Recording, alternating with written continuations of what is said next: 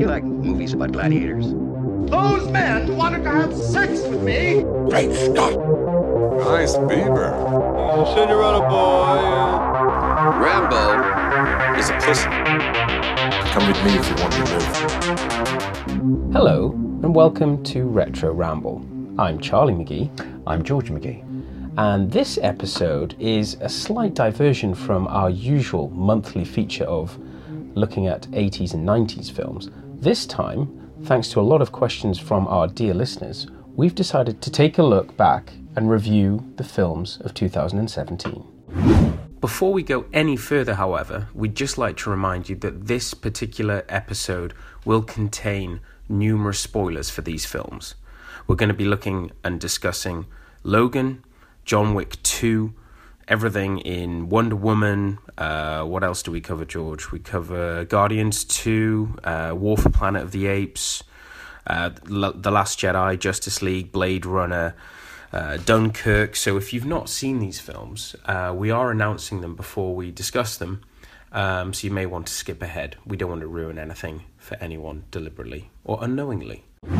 So, George, it's been an interesting year for blockbusters. I'm not sure if it's safe to say it's been a great year for blockbusters. We've had some good films. I think in terms of there's been good films throughout the year. I think the films that summer blockbuster window just doesn't exist anymore. They sort of kind of start in March and end in around September. Yeah, I mean, if you think that you know that you're getting a Star Wars film every Christmas, you know that Marvel have got, what is it, two or three? At least one two. at the start of the summer, one at the end. One at the end of the summer. DC had big plans until Justice League. So yeah, it is strange, and then I think it's harder for some lesser known directors to get noticed. There seems to be more reliance on franchises and brand recognition. So yeah, there's a lot of comic book films in this list. Charlie and I have compiled the majority of the films that we're talking about. We have both seen. There might be a couple of one or exceptions. one or two that only one of us has seen. And yeah, there is a lot of comic book or franchises in there, but hey, that's just the state of the industry right now. Absolutely. And the other thing is that we are still watching films. We're still avid film watchers, and a lot of them are referencing assets or films or... Well, as you said, it's brand recognition. Yeah, it's all about the merch. Yeah, there's been a lot of revisiting to universes that existed back in the day. So it is we're arguing that it was relevant. So, in the chronological... How do you say that?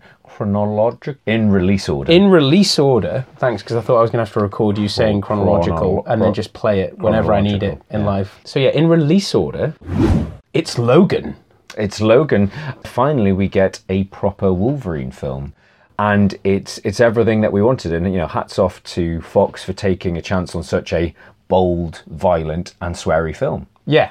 And that is rammed at you from the get-go. From the get-go. And it's a very interesting film like that. The opening scene, there's you expect Wolverine to hand these guys asses to them on a plate, to completely kick ass, and he's getting the shit beaten out of him. Yeah. And then suddenly, the claws finally come out and limbs are flying everywhere.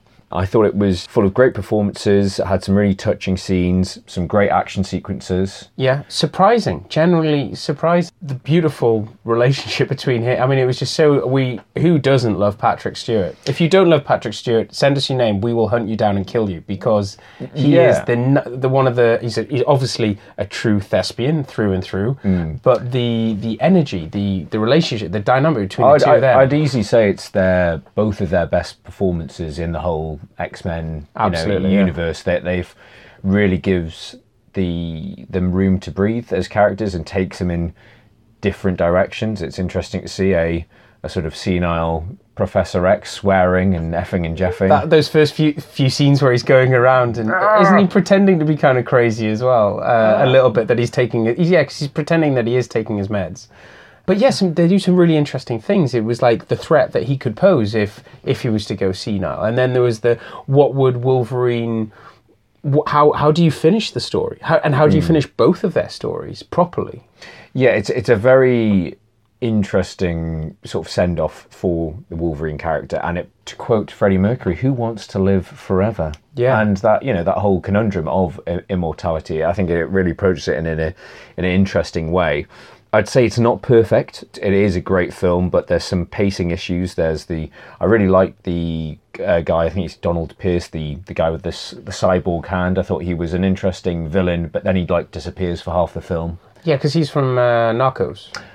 Which I've yet to see. He's very good. He's very good in that. But also, when you come to season 2, this is not at all any spoiler. I think it's actually to do with the story itself. He's not in it. I mean, Narcos, the follow-up season is amazing. It's great. Yeah. No, I thought he was very good, and it was a shame that he was sort of written out. You have Richard E. Grant hamming it up, doing some great villain monologuing at the end. Yeah, you can't get enough of him. This is my evil plan all along. Yeah. Well, I say it's got some flaws, but I can't wait to watch it again. I was actually holding off because I watched it at the cinema, and I take it you've heard about this, the black and white version. Yeah. So it's appeared on every streaming offer under the sun, but I'm holding off. I'm not sure if I'm overly fussed about seeing it in black and white. I don't think it really needs to. I can understand because I think Mad Max did it, the Fury Road, they did it in a black and white version. That I'd be more interested to see, but... Really? I thought you'd want to see all the colours in Mad Max because it was so... But yeah, hey-ho. It's, it's great to show that they're giving directors a chance to do their own thing. Yeah.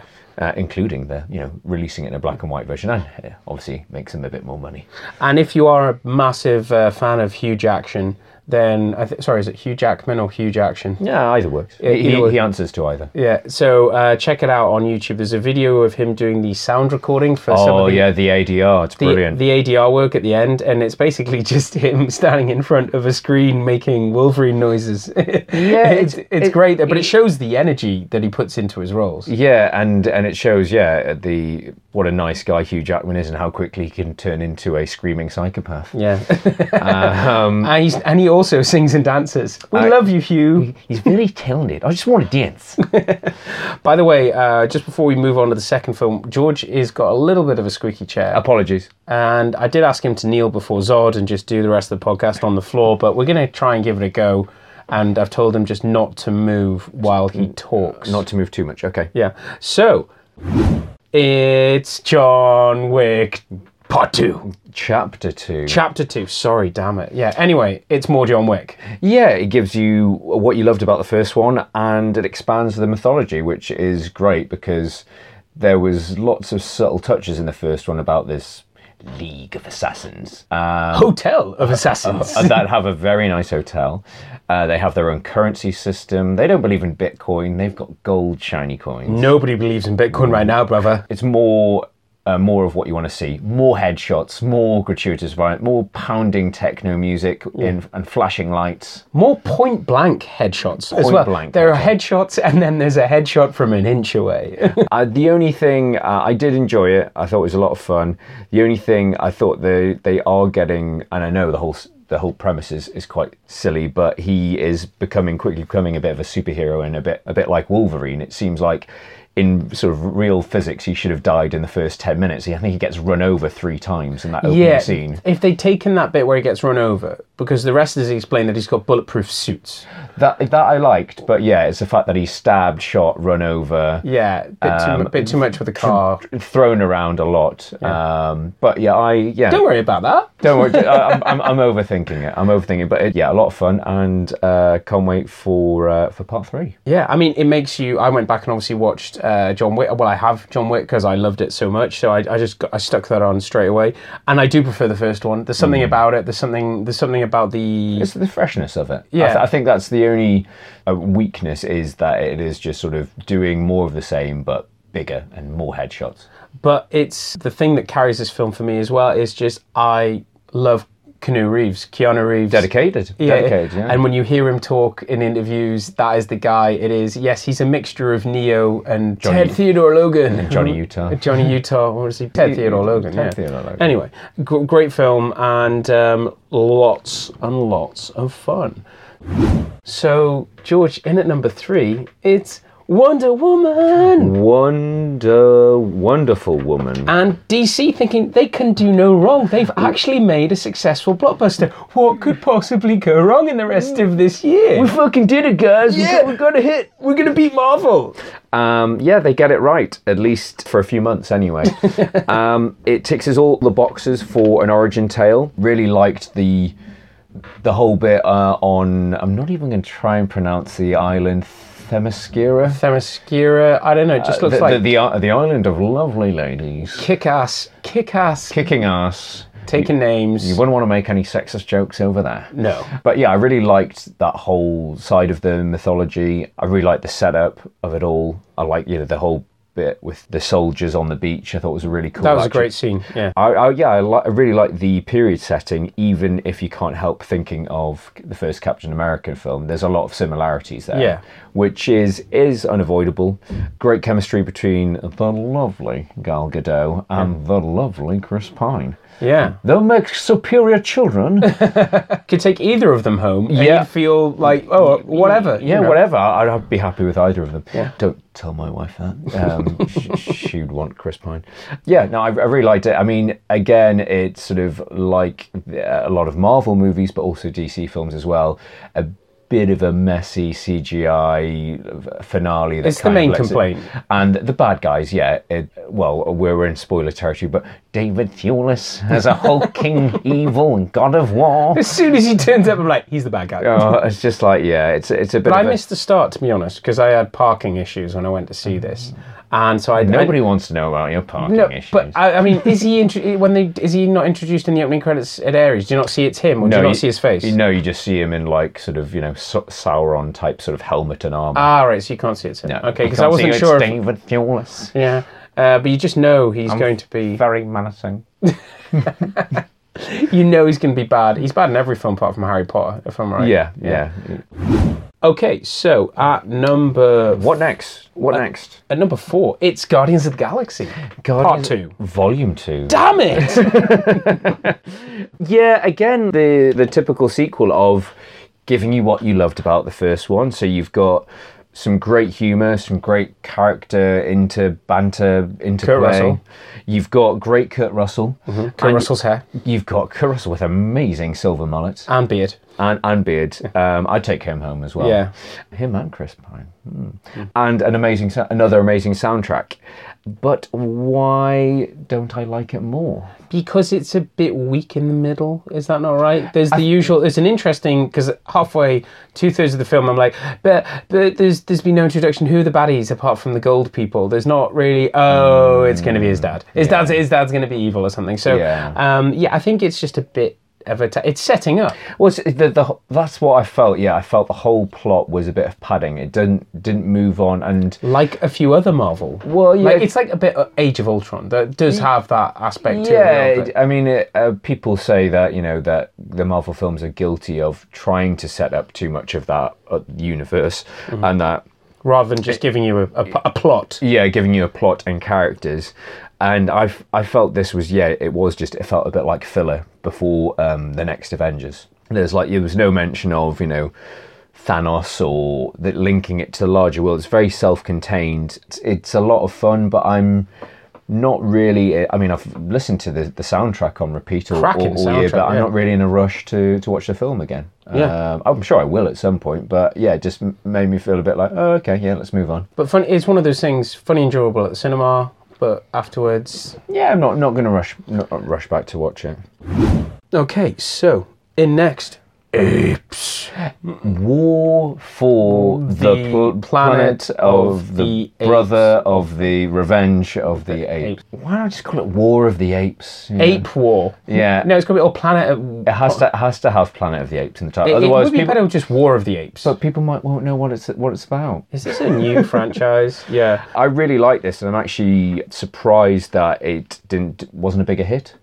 Well, yeah, you and I have always had this sort of difference because I loved the first film. Like the one with James Franco, with the breakout of the virus. And I love the ending. It's a great film. Watching that Life film, have you seen that yet? No. No, I won't spoil it for you yet. So, there's just certain things, there were certain things in the first Apes movie that I really I really it- liked, and the second one kind of continued it, but I prefer the first and the second to this last one. That's my overall point. Right. Well, I The CGI is watched. great, circus is I great. watched you know. the second one just after seeing this one, War for the Planet of the Apes. Is it Dawn, the second one? Yeah. There's some really nice links to it, and there's a lot of Maybe I should have watched. yeah, Dawn. yeah. No, they do fit together very nicely. Yeah, I think it's a really great closing chapter of this trilogy. Obviously, it leaves it open for the apes mythology. I think one of the reasons might not have been a hit was it's quite a dour, wintry film, isn't it? It's all Yeah. like set in the snow. It's great. And it's surprising character arcs, like not where you stop squeaking, George. Yeah, interesting character arcs in that what happens to Caesar is maybe, yes, some aspects of what happens to him is what you'd expect, but what he does and how he acts is surprising. Same with Woody Harrelson's character. He's set up in a certain way, not to be so much a stereotype, but you do kind of think, I've seen this before, and by the end of it, it's very surprising. Oh no! The whole film is surprising, and there's nice callbacks to that first film, to Rise of the Planet of the Apes. It's great the fact that it sort of hops between genres. It's part Western, part revenge film, and then it's part Prison Break movie. It's great how it hops around, and I love all the apes. They look so cute and cuddly. yeah, I mean it's great that I think there's that. Excuse the pun, but this evolution, that the fact that the CGI's got so much better, that you are spending the large part of the film with CGI characters, And they are totally, feel totally at home, you're not out of place, it's not distracting. and you take it for granted. But I think for such a dour, sort of dark film, there's actually a lot of light moments in it as well. There's also a lot of emotional moments, and it's amazing that you are reacting to these CGI characters. You're being made to care about CGI apes. Yeah. But yeah, there's a lot of comedy moments in as well. Andy Serkis, what a talent, you know. Yeah, definitely. And yeah, but I'm interested to see, I think his take on the Jungle Book film, which is now called Mowgli, is I think that's going to be finally released next year. If there's one thing the world needs, it's more Jungle Book movies. Well, it's got quite a good cast. But weren't there two out in the same year, or am I getting confused? No, they were going to, but they're the Oh, most... so they held back? Yeah, they held back because the Disney one was such a success. Yeah, okay. So this is the one with the other cast with... Yeah, it's Christian Bale and Benedict Cumberbatch as Shere Khan. Interesting. So, if you haven't seen War for the Planet of the Apes, go see it. It's not on at the cinema, just go and see it somewhere. Go around to somebody's house. So, next, Dunkirk. Christopher Nolan does War. It's fantastic, actually. It's not if it's the second one, War. It wasn't fantastic. It's pretty bleak. Yeah. What can you say? It's another typical Nolan film. It's stunning, it's gripping, it's very loud. You can't hear half the dialogue. And once again, he finds some way to fuck about with time.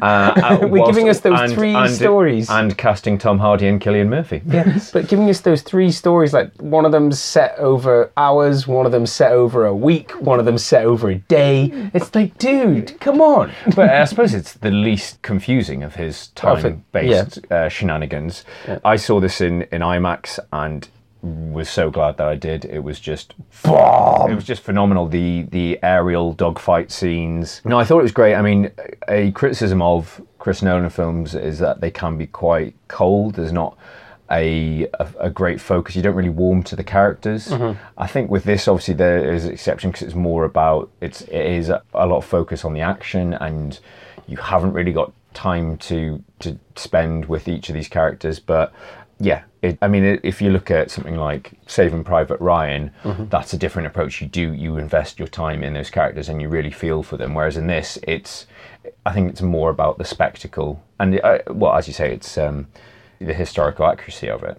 And some people argue that it isn't, but it is, because what they could have done is they could have done a Tarantino ending. There's all that tension and pressure. Are they going to get off the beach? Are they going to get off the beach? And in the back of your mind, you're kind of hoping that they don't, and that there's a massive all-out battle and explosions and bodies going everywhere. With apes. With apes, but they do get off the beach. Yeah. I kind of felt at the end, yes, it's historically correct. Yes, it's great because the British soldiers were rescued. But I think overall, I think where there was a historical inaccuracy in the way that the French are painted in it. They're kind of painted as not doing much and running and hiding. Whereas they were massive assets. They were very intrinsic to the escape. But there's so much in that film to like. I loved it, but I don't think I loved it as much as everybody else. Everyone was like, waxing lyrical, and I did really enjoy it. I just didn't think I don't think it's his strongest film. No, not for a while. It showed that he could. It shows that he can do it in some things, but it was what it was. It did. I think it did well enough. And next, it's Baby Driver. Baby Driver. Baby Driver, I don't care what you say about Kevin Spacey. I'll watch him in anything, regardless of what he's done or has tried to do to people. I'm a little bit disappointed that they haven't rushed out and changed all the DVD covers. Or actually reinserted somebody else to... Christopher Plummer? Yeah, Christopher Plummer, you're now being reinserted into Kevin Spacey. What? I mean, into all of his films. Into his back catalogue. Yeah, if Ridley Scott can, reshoot, every single scene that Kevin Spacey's in for his new film, at least, they could send somebody around just putting a sticker over Kevin Spacey's face, even if it's just a price sticker. Can you not download your own Christopher Plummer stickers? Probably. Sorry, we're getting a little bit off tangent. I really like this film. I mean, you and I have both been Edgar Wright fans from the very start. We grew up with Spaced. Yeah, we were students. Shaun of the Dead. And I tell you what, I was watching again recently, which I forgot how good a film is Scott Pilgrim. Yeah. And it's really interesting to see him play. And again, it's a shame that wasn't... Didn't do as well as it should have done. Didn't do as well as it should have. And it's got a really good cast that have gone on to do quite a lot of stuff. But yeah, this I thought, again, with Guardians of the Galaxy, probably the soundtrack of the year. Absolutely. I've been listening to the Baby Driver soundtrack on repeat throughout the summer, and amazing choreography. I'll record it for you. Yeah, some of the way the action scenes, like the gunshots will sync up to the drum beat of a song. That was great. It's got John Hamm in it, so what more can a guy ask for? He is great in it. I mean, I think you will have... I think everybody's probably experienced this to some extent with the ubiquitous... We're having some vocabulary problems. Ubiquity of social media. I was late to watching Baby Driver, and everybody told me it was amazing. It was the best film they'd ever seen. It was like blah, blah, blah, blah. And everyone was excited. So when it got round to seeing it, I'm kind of like, good film, amazing soundtrack, because I found I couldn't understand a word that Jamie Foxx was saying. His diction, his pronunciation was terrible. Such a racist. It's got nothing to do with that. I thought he was a bit of a caricature of. I thought he could have actually done a better job with that character, because I just felt that he let the film down and that he was too much. It was too obvious. Whereas I thought everyone else was really strong. Especially John Hamm. Yeah, especially John Hamm, the Ham Man. But the issue I had with it, it's called Baby Driver. At the end, it wasn't a baby. It wasn't a baby driver. I want my money back. Where's the baby? I was like annoyed after the first 5 minutes. But no. Have you seen Baby's Day Out? But no, the opening car chase is phenomenal, and that's done to music. It's my favourite car. A Scooby Impreza. Subaru Impreza being driven like that, and the tricks they do is amazing. It doesn't really come close after that. That's a letdown for me, because I was like, it's sold as it's a bank heist. There's this, but there's so much more I did like about it. I liked his character arc. I like the fact that you get to see him tried, and they take his thing, and there's little beats from the story that actually, obviously we are already in spoiler territory, but yeah, the soundtrack's amazing, and I really did enjoy the film, and I think in a year of some pretty not as much success as you'd expect, this does stand tall as one of the highlights. And it's an original property. Yeah, let's have more of that. And it's not a remake. Thank you, Edgar Wright. So next we have Blade Runner 2049. Blade Runner, running with blades. What can we say that has not already been said? Yeah, my film of the year, I'd say. I didn't make it, but you lie. But yeah, it was everything you could have wanted in a Blade Runner sequel. I went to see it twice. I mean, we're talking a 2.5 hour film. I can't wait to see it again. I was not bored the second time around. The first time around, I had no idea how long it was. And when we got to the 2 hour mark, I was like, hey, wait a minute, this film, by the story, is nowhere near the end. there, because I think Harrison Ford only turns up after an hour 50 or something. But so I was like, what's going on here? And I started getting worried, thinking they're just going to set up a sequel. This is going to be a two-parter. That's going to be really annoying. But what is so beautiful about that film is that it maybe kind of does, but it doesn't really. It's a self-contained film. It could just finish there. It could just finish there. But yeah, one of Gosling's best ever performances, and obviously one of the most beautiful women in the world. Gosh, that woman is lovely. Yeah.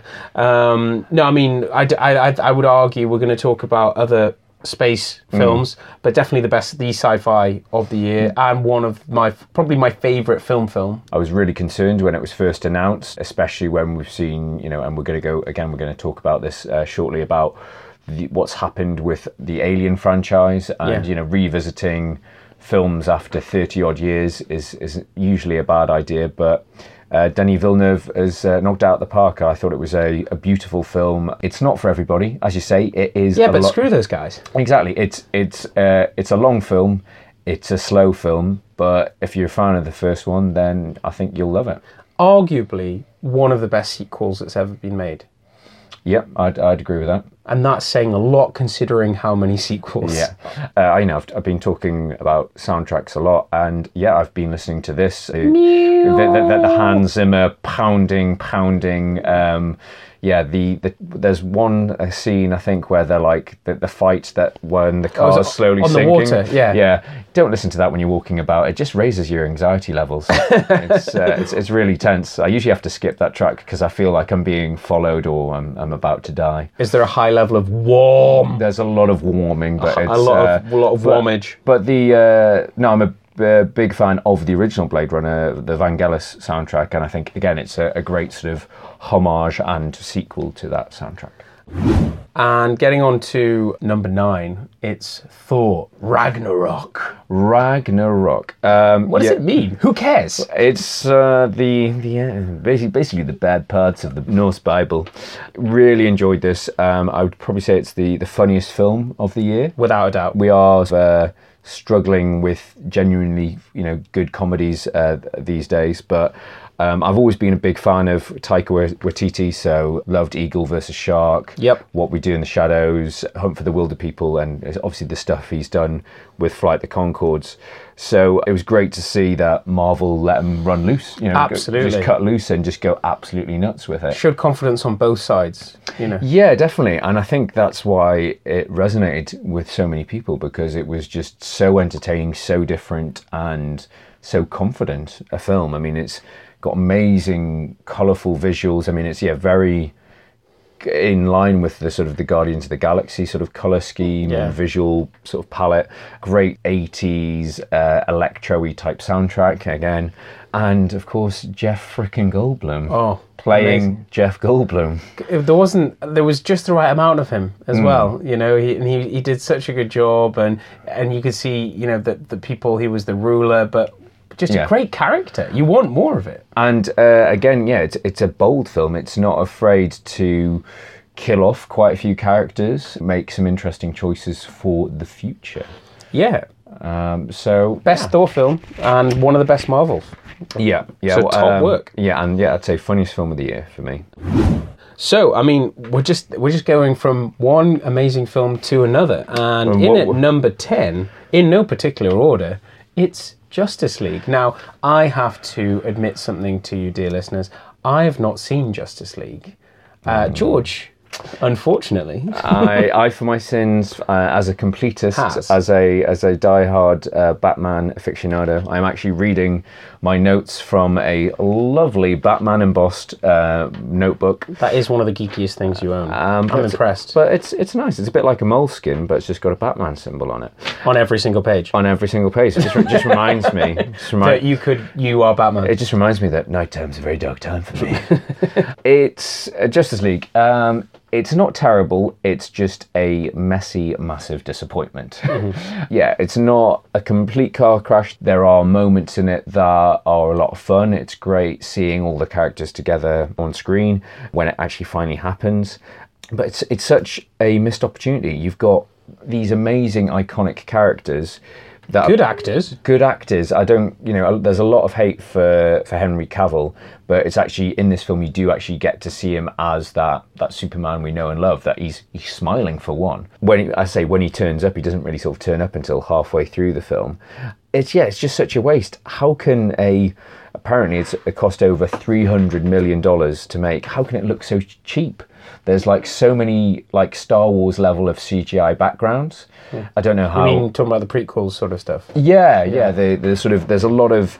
Apparently, this film has been subject to a lot of reshoots. So, for people who aren't in the know, so the film is credited as being directed by Zack Snyder, who did Man of Steel and Batman vs Superman. But he had some personal. Yes, he had a family tragedy, so he left earlier this year. So they'd done the bulk of principal photography, but Warner Brothers, being Warner Brothers, got a bit cold feet and were panicking that it was too serious and dour like Batman vs Superman.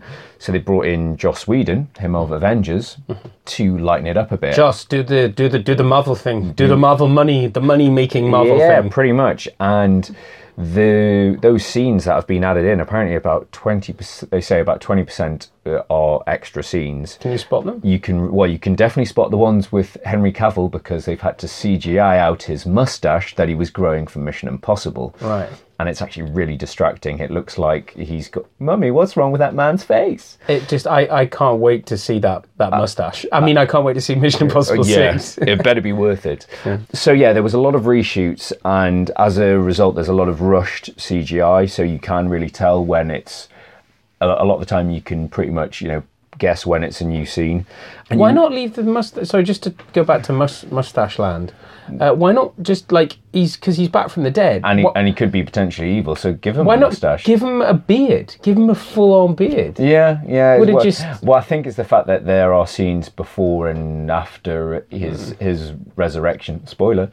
So it would have been odd in those pre-death moments. Where's he gone? Just go with it. Go with it. He's shaved and he's got super beard. Yeah. So there are some, I say, enjoyable bits, but on the whole, it's just a mess, and it's going to be. Apparently, it's really been, it hasn't been a box office bomb, but it's been really below the expected numbers. And I think you're in trouble when fans are starting an online petition to get a Zack Snyder cut released. People give Zack Snyder so much crap, but now they actually want to see the original Zack Snyder version because there's talk that, that might have been more coherent and that might have been edgier. It's very light. It is very much trying to do the Marvel thing. But I think it's just a bit of a rush, too little, too late. Speaking of fan backlash, in at number 11, it's The Last Jedi. Yes, indeed. Well, been second guessing what it was going to be about for a long time, and you're all wrong. You're all wrong. Yeah, you and I are. We saw this separately. We did plan to see it together. We refused to speak each other to the film. I said, "What do you want? Do you want to know anything? Like one word?" And you were like, "No, tell me nothing." No. It's a bit of a family tradition that we've watched the last few Star Wars films together at the cinema, but because there was so much talk of spoilers, blah blah blah. Did it come out earlier as well? Maybe it did come out earlier than usual. Or it was earlier Christmas in general. We both really enjoyed it. I think it's safe to say. Thoroughly enjoyed it. Had a great laugh. I'd say it's on par with The Force Awakens. Yeah, I was the one thing I was trying to work out which is better. But it makes some interesting choices, and fair play to him. Again, a bit like the Marvel and Thor, hats off to them for trying to do something different with the formula. It doesn't, Star Wars doesn't have to just be about the same family, the Skywalker family, and everything is connected. The whole point of this new sort of series of films was to go off in different directions, and they're finally starting to do it.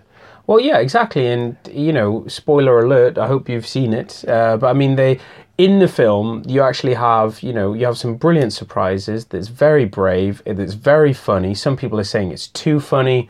Please, come on. That kind of humour doesn't belong in Star Wars films. Yeah, okay. Well, maybe you're forgetting that those first Star Wars films did have humour in, but they had the amount of humour that you'd expect to see a film in the late 70s, early 80s. Mm-hmm. And they had many other things that were related to that era. I mean, you look at the haircuts that have been kept and all of that.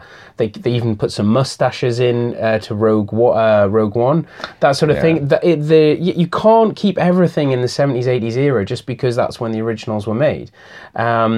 But in this film, you have them pointing out some things like you need to destroy everything and burn everything to start again. And, you know, anger, fear and hate are the way of the dark side. If you listen to the film and if you go along that path, then you'll actually enjoy it. I thoroughly enjoyed this. I thoroughly enjoyed The Force Awakens. There's a lot that are not what you'd expect, and that takes some doing. I don't understand why there's so much backlash Because these are people who don't want to be perceived to be sheep. Well, no, it's the who same. expect something else. It's the same people that complained that The Force Awakens was Too much of a rewrite. Yeah, it was a carbon copy of the old Star Wars films. Now they're complaining that this isn't my Luke Skywalker. Luke Skywalker wouldn't do this. Yeah. My Luke Skywalker wouldn't do that. So yeah, it's no. I thought it was. Mark Hamill's comments have been taken out of context. Yes. Because he said those way back, and everyone's been writing stories about how this isn't the Luke Skywalker that he wanted, but he has since said that he said that at the beginning. But he's actually totally on board with it. Yeah, and if you there was a great meme going around. It's like Luke Skywalker wouldn't turn his back and all this, and they said, well, that's kind of what Obi-Wan Kenobi did, and it's what Yoda did. Yeah, so run away and hide. Yeah, run away and hide. No, I thought it was a lot of fun. I think it is a little bit flabby in the middle. It is a bit long. Oh yeah, that whole the casino planet is Casino Finn story were lame. I'm not sure the point of Benicio del Toro Once either. again, terrible diction. Can't understand diction. Can't understand a bloody word he says. Whereas in Sicario, he's lethal, deadly, and he's a great actor. You know, we love him we've loved him since before he was big in License to Kill. Nice honeymoon. Exactly. We've got so much respect for the guy, and he's just badly used. Yeah, I just didn't see the point of casting a decent actor in such a meaningless role. And I think some characters did get shortchanged, but again, yeah, it's kept surprising us. Yes, I was like, what? There were certain wow moments. I was like, I can't believe they're doing this. But you've got to get on board. You've got to realise that, I mean, in the words of Luke Skywalker, in the words of Mark Hamill, he said, if you go into this film thinking it's going to go back and let you re-enjoy some of your childhood, you will be disappointed. So grow up, because these fans backlash, the people who have a problem with this are over the age of 30, and they are expecting, Disney, this is Disney, by the way. They make my childhood. Disney make children's films. You have to understand that this is what's going on, that they are not there to service you. I just can't wait for them to team up with the Avengers next year. And there's also Fox. So. What?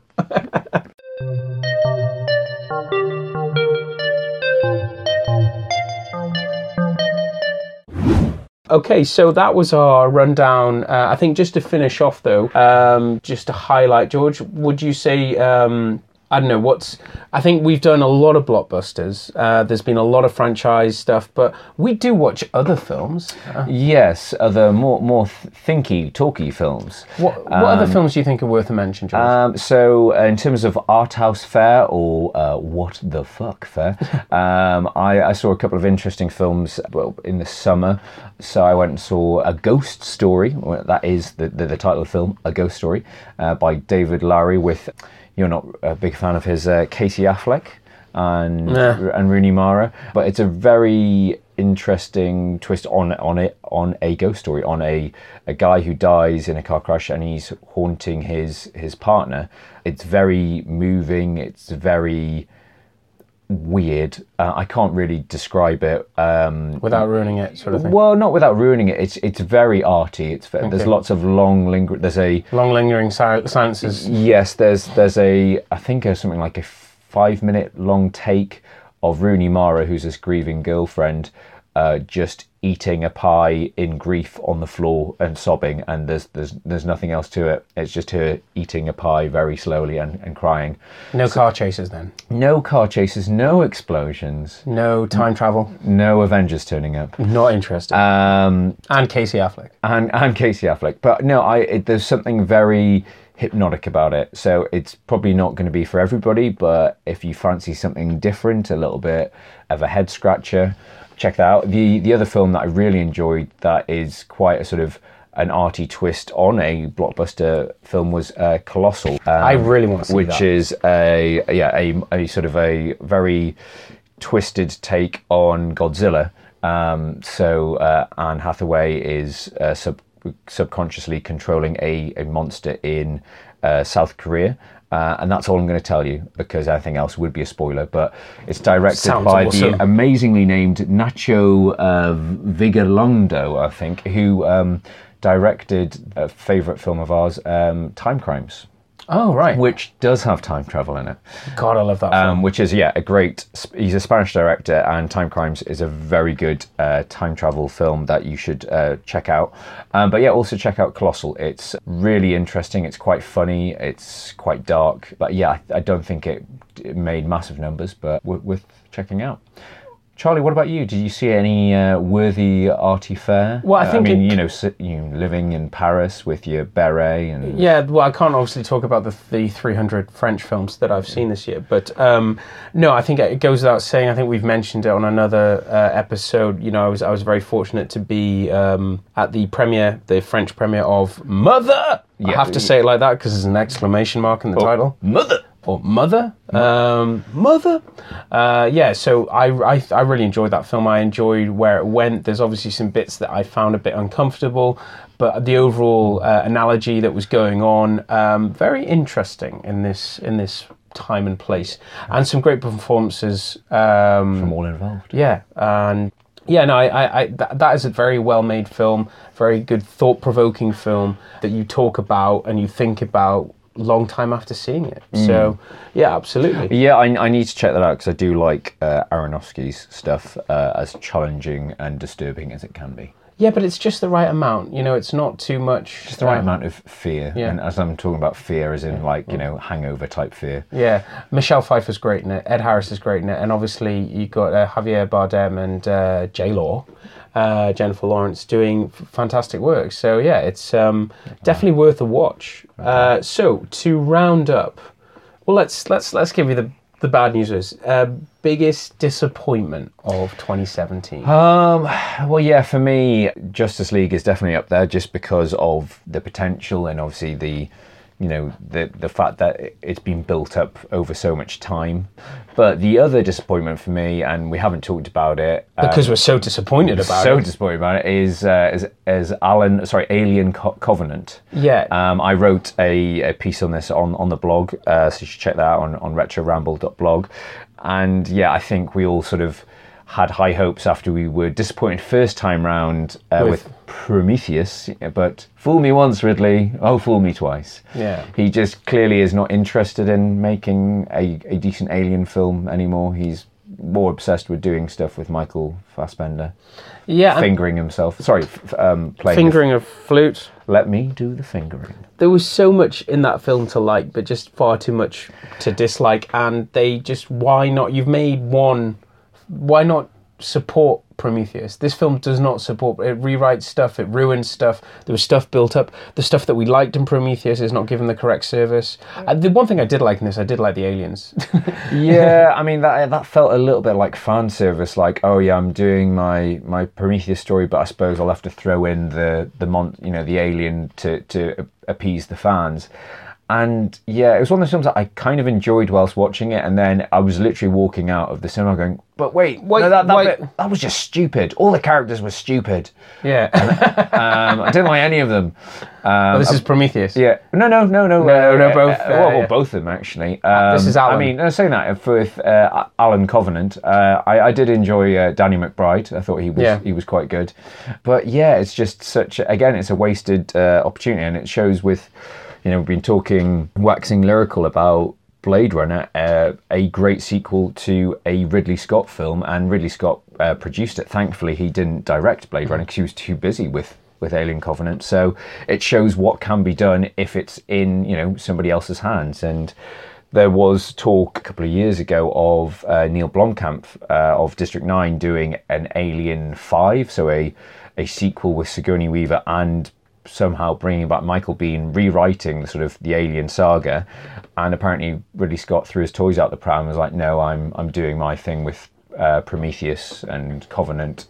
You can't do it. So I think that's a missed opportunity as well, to see it with a fresh director or a young talented director, a bit like what's happening with Star Wars, getting the cream of the crop directors who've grown up with the films, letting them have a crack. Yeah, I mean, if you listen to him in interviews, obviously, like ourselves, is it Sir Ridders? Sir Ridders. Is from the Northeast. We've got an amazing amount of respect. He's made some amazing films. But I've never looked at him in the same way since The Counsellor. I will never. That was 2 hours of my life that I will never get back. With some of the worst dialogue possible. But this, if you listen to him in interviews, he has a problem with aliens. Yeah, he's not happy about everybody how much praise is heaped on that film. He doesn't like what James Cameron did, and he's trying to write it out of alien lore. And that's why there's all of these questions saying, well, a lot of the questions people are asking about Alien Covenant is that how is this possible because of what happened in Aliens? And he just wants to write it out. And that, to me, kind of is probably the wrong way to approach this saga. Well, I'm sure Ridley is, I think he's 80 years old now, so he's keeping himself busy. And I think he was talking most recently about, he's thinking that the next film just might focus on the Michael Fassbender's David and the rise of AI, because that's more interesting. It's just like, just make a completely different film then. Yeah, call it something else. But anyway, I mean, I just think that this film for me was an annoying mess that should have been better. But it looked great. Yeah, well, that's it. You can say about Ridley Scott films. They always look great. They look fantastic. It's just... And The Martian, I say this in my review, The Martian shows with a good script, Ridley Scott can do it. He can still deliver. He can still deliver. He just needs a good script and someone to say, no. No. Somebody say no. Okay, so, most fun. I think, we've covered it, but Thor Ragnarok was just a delight from start to finish. Lots of fun, lots of good gags, lots of Jeff Goldblum. Yeah, I think I struggle with this because I think Thor Ragnarok, Blade Runner are my two favourite films of the year, but because for me Star Wars stands alone. Star Wars was such a crucial part of my we watched it so many times. It's so important to me.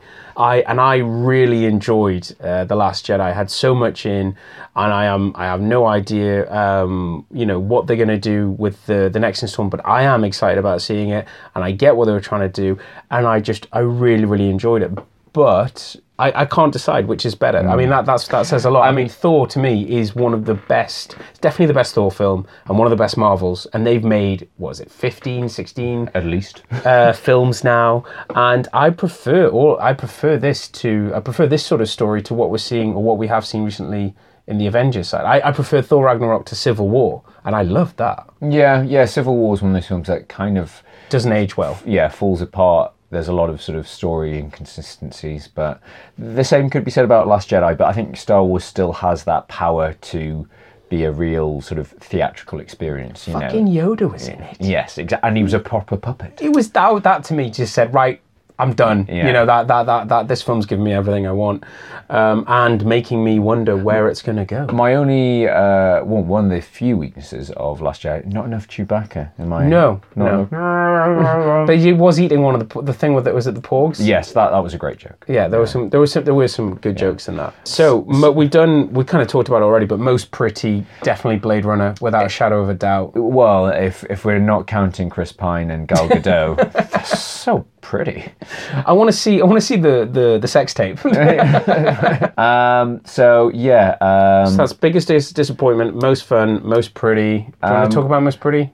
We've done most. Most pretty is Blade Runner. I thought it was stunning. It was a feast for the eyeballs. Yeah. And then finally we've got most headshots. Well, who that? Oh, John Wick 2. John Wick 2 gets most headshots. If you thought there couldn't be any more up close headshots in the first one, you were wrong. Yeah, and things to check. I think we've probably mentioned this before, but you've got to check out on YouTube. Somebody has it from the first John Wick film, has reinserted for all of the gun noises of all of a scene is Michael Jackson noises. Yeah, so it works. It works well, and the honest trailer for that is hilarious. I also saw someone on YouTube to not as successful effect did the same thing with Michael Jackson sounds and screams and yelps, but for Return of the Jedi with the lightsaber battle. Yeah, it's not as good as the John Wick one, but it's not as good as John Wick. But yeah, definitely check that out. But I think what we can say for certain after talking about War of the Planet of the Apes, and seeing, Snoke in Star Wars, that I read this somewhere online, I can't take credit for it, but underneath everybody is just Andy Serkis in a suit. Yeah, it's true. It's true. So yeah, I think it's been a bit of a mixed bag. There has been some really good stuff. I can't think for the life of me think what's coming up next year, but obviously, yeah, as we said, the DC universe, the Justice League is... Where do we go now? Yeah, is a little bit in trouble, and there's constant stories about whether Ben Affleck is going to hang up the cape. There's still rumours abound for the new Bond film whether Christopher Nolan is involved, which could be very exciting. Yeah.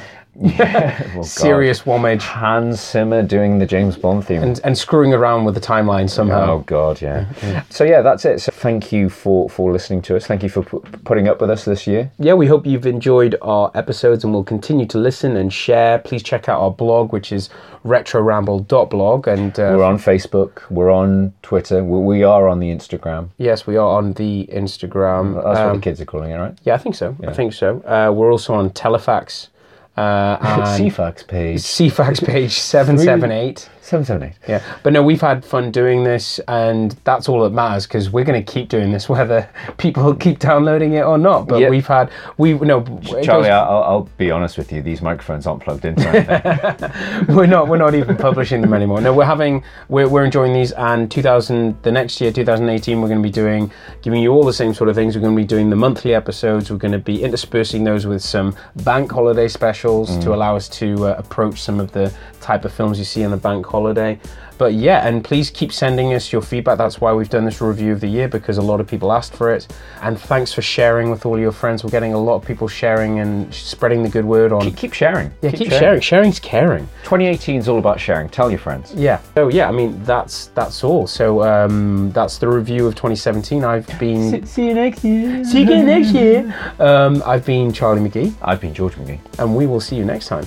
Goodbye. Fucking Jack.